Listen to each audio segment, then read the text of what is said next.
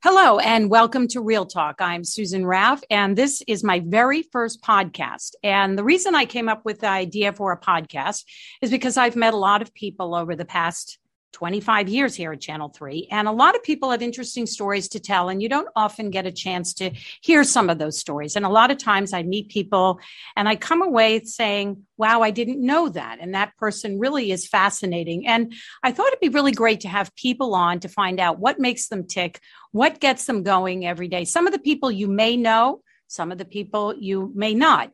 And my goal, obviously, is to have you come away thinking that you've learned something and maybe enlightened. So without further ado, and let's get right to the podcast, I want to welcome my very first guest, Rodney Butler, who is the tribal chairman of the Mashantucket Pequots, aka Foxwoods. And if you didn't know him or weren't too familiar with him up until now, over the past few weeks, well, I think that's changed quite a bit, and because of two key words, sports gaming.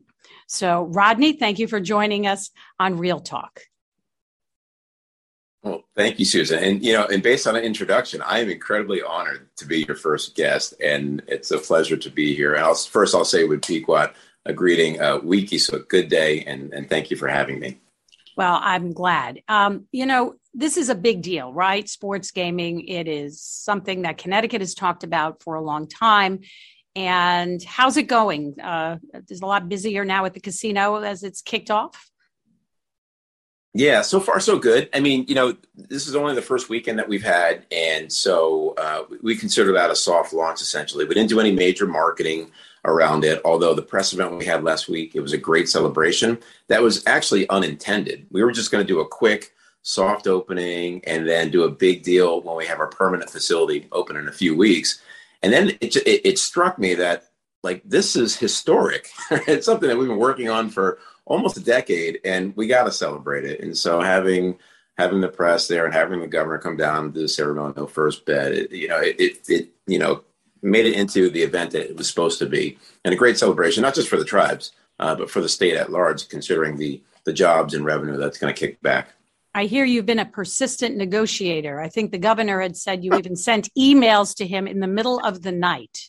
Yeah, look, it was emails, text messages. He's an early riser, and so I appreciated that. I'm up every morning by 4:30, and he's up shortly thereafter. And so we've had a lot of early morning dialogues. Some cordial. Some frustrated, but ultimately we're able to work out a deal that made sense. So it was a great process to work through. Right. Tiring at times, but it worked out. And I know the online part of it is a bit delayed, but it'll be there. Yeah, it'll be there. And when we say delayed, and the headlines that came out yesterday, I was getting all kinds of feedback from my community saying, "Oh my gosh, it's delayed! It's delayed." I'm like, delayed is in a matter of days, not months. Right. We're at the finish line here. And remember, during the legislative session, I keep saying we're on like the 1-inch line. We're almost there. I mean, we're like, our toe is in the end zone and we're starting to celebrate and do our touchdown dance. So, I mean, it's delayed by a couple of days. It'll be fine. I mean, in a couple of weeks from now, people will look back and they'll forget about the launch. They'll forget about the quote unquote delays, and they'll be happily placing bets for or against the Patriots or whoever their favorite team is. You mentioned, ceremonial, and it really was. I was there at Foxwoods last week, and you kicked it off really with the victory song, the gentlemen who were playing the drums. And can you tell me about that, that your choice to do that? Well, we felt like that's the most important thing. When I started my comments, and it was unscripted, my press team wanted me to talk about sports betting and the revenue that's generated and all that other great stuff that's going to come about. But it hit me that it's really not about sports betting and iGaming for us. It's really about securing our tribal economy so that we can provide those critical goods, services, and programs to our community. And so the celebration, starting it with our community, because that's what it's all about, to me, felt like it was most appropriate to have the drum there and do the victory song and recognize our elders and our tribal council and the entire community that showed up for that event. Because people don't realize this, but first and foremost, we are a nation. I mean, everybody loves Foxwoods. It's great that we can showcase that. But ultimately, it's about the court system at Mashantucket and our police and our fire and our educational programs for our tribal youth. And that's the point of Foxwoods, right? The point of online gaming and sports betting. It's to be the fair. We don't have a tax base like Connecticut does. And so it's what we can generate through our tribal economy that supports all those key programs for us. Right. And I think people may lose sight of that sometimes. I mean, let's face it. I mean, casinos are big business. You're going to make even more money with sports gaming. But, the Pequot tribe was almost non-existent many years ago, and things have drastically changed. Yeah. Yeah. I speak to that regularly, and I call that our Pequot perseverance. And I reflected on that last week as well. And it was a week post the 384th anniversary of the Treaty of Hartford. The Treaty of Hartford was signed by the colony of Connecticut at the time, the Mohegans and the Narragansetts, ironically, that said that Pequots no longer existed. We could no longer speak our language. We were, given off as slaves to the colonists and to the tribe, and some went off to Bermuda into the Caribbean slave trade. And so to say that that's where we started 384 years ago to last week, launching this monumental initiative for the state of Connecticut was a proud moment for us. And again, that perseverance and how we've endured for centuries to get to this point. Right. I wanted to talk to you also about, our society is really changing about Native American names for sports. And maybe Washington Redskins certainly was the most offensive to a lot of people. And I know Connecticut this year passed some legislation, which you mentioned when we came to the casino last week. And, I think a lot of people don't realize that it can be offensive and maybe portrays people in a way that people want to break away from, and Native Americans don't want that. And there is an incentive now for schools to change their names. If not, there are some financial consequences, right? Mm-hmm. Right. So, I've always taken a position, and you know me well, Susan, I'm like the eternal optimist, right? I see the good in everyone. And I truly believe, and I was on an advisory board with the Washington Redskins to look at their name and what they'll change it to. And I think everyone will be pleased what they've come up with. But I truly believe that when those mascots were identified decades ago, it was at the time, it's because of lack of education. It was in the spirit of celebrating the strength of Native warriors and of Native peoples, and not to demoralize or attack in any way. So, and again, that's the perspective I'm going with. So I think it was unintentional.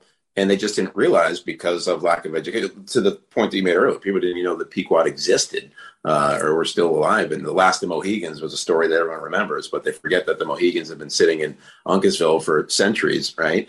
And so I think it was just this awakening and understanding of the sensitivities, and through education. And that's why the Native Curriculum Bill that was passed this year is so important, for people to realize who we are, the contributions that we've made to society, to Connecticut in particular, and to appreciate us as a people. And that leads to awareness of how those names are offensive.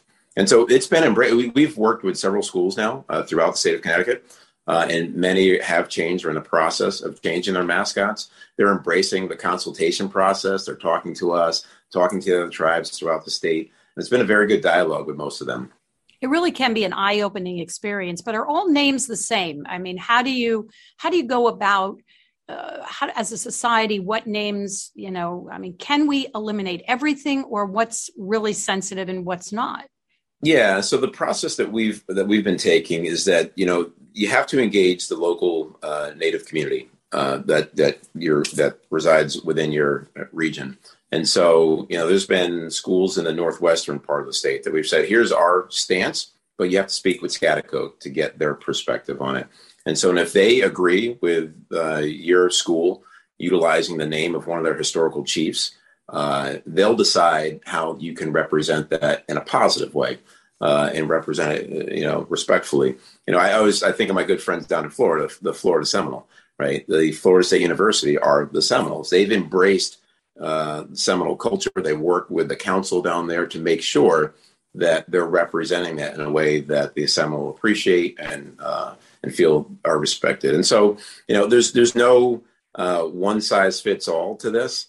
It's just that ongoing consultation with the tribal nations to understand how they feel about it, and if they feel, as you know, Mohegan's going through this with my alma mater, Montville, right, the Montville Indians, and they're having this ongoing exchange of, you know, is it appropriate to keep the term Indian, and if we do, how do we do it respectfully? And from our perspective at Pequot, that's up to Mohegan to decide how they want to handle that situation. We'll certainly opine on it, but we defer to the local tribal nation that's involved.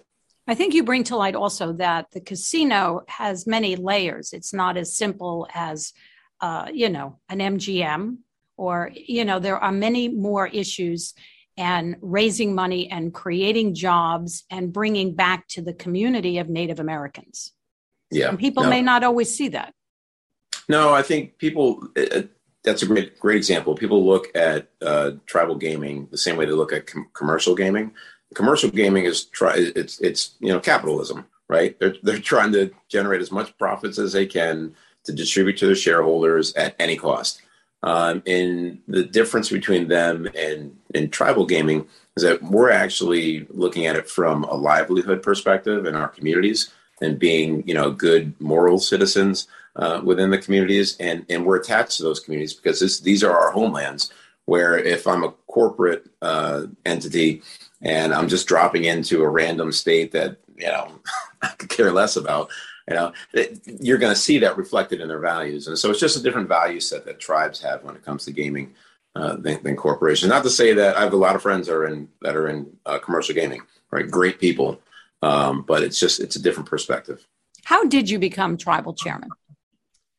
Tell us about that process. Yeah, so it's you know, it's a simple process actually. We just have an internal election. We're no different than the state or local municipalities. We have a governing council at Mashantucket. We have a council of 7 members, and there's a chair, a vice chair, a treasurer, and a secretary, and 3 at-large members. And you know, it was many years ago. This is my 18th year serving on council, and by way of Indian country, I'm an elder. By far, because tribal politics aren't much different than local or state politics, where there's a lot of turnover. And so to say that I've been doing this for 18 years usually raises an eyebrow or two. You're making me feel a little better now. But I actually, when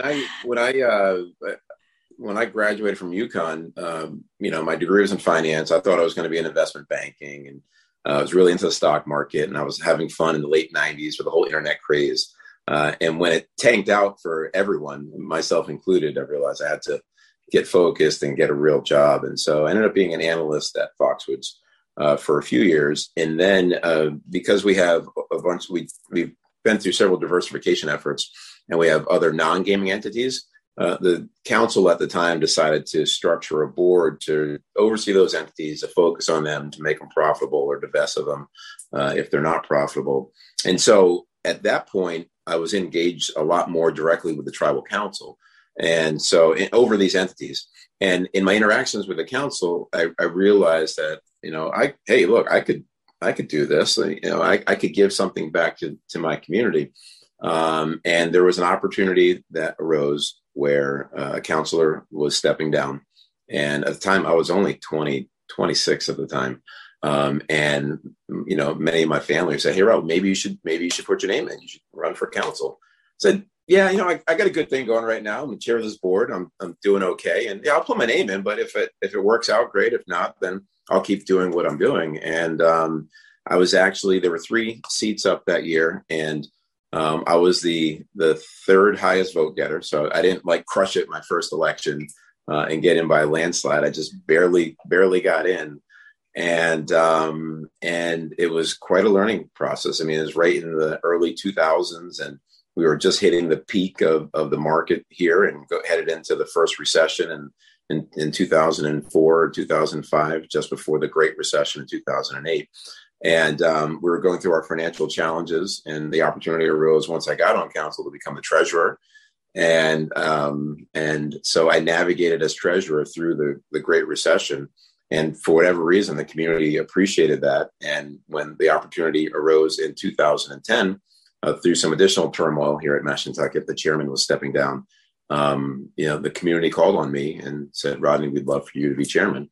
And that year I did have an overwhelming election and support from the community. And it's been consistent throughout. I've now gone through 4 terms as chairman. Like I said, this is my 18th year on council. My first 6 were as councilor and treasurer. The last 12 have been as chairman. And it's been an amazing run. I've known you a pretty long time, right? And I'm always learning something. I mean, I know that you went to UConn. I found out you played football. But one of the things that I think people are interested in is that, you are very, very passionate about your roots and being a Native American. And I always see you with different jewelry, different things. You're one of the few men I know who can pull off wearing moccasins, right? And, tell me about that. Was it something at a young age that you were very proud of, or did you grow into that as far as being passionate about where you came from and your heritage? I've always been proud of it. My father raised me that way. I'm actually Pequot through my father, and who my grandmother was both Eastern Pequot and Western Pequot. Mashantucket is actually Western Pequot. And that's actually a split that literally goes back to that 1638 Treaty of Hartford. And so, but again, when I was young, I wouldn't say I was passionate about it. I was focused on academics. As you mentioned, I played football at UConn. I thought I was going to be in the NFL one day.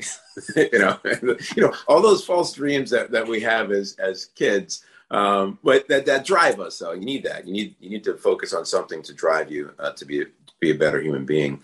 And so once I cleared the deck on all that, that's when I was really able to come back to the community and focus on that passion of the community at large. And really, as I said, originally I was into the financial markets, but getting into tribal government, just forced me to embrace that, 1000%, with working with the community, getting to understand better our culture and our history, and being able to communicate that to the rest of the world, right?